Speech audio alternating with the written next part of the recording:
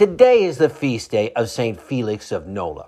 Born in Italy in the mid-3rd century, he was the oldest son of a Syrian centurion who had gone to Italy after retiring from the military.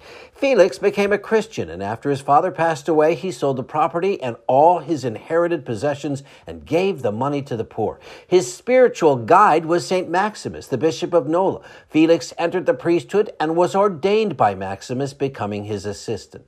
During the persecution of the Roman Emperor Decius, Maximus fled into the desert, but Felix stayed and was arrested. While in prison, he was routinely beaten but refused to deny Jesus. Then one night, an angel appeared to Felix and told him Maximus needed his help.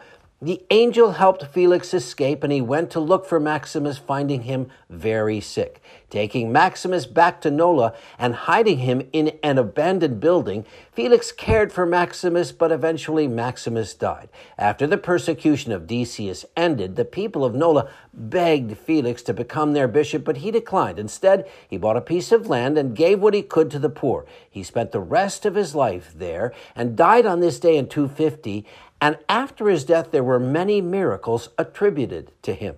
St. Felix of Nola, please pray for us. I'm meteorologist Mike Roberts for Covenant Network. Have a blessed day.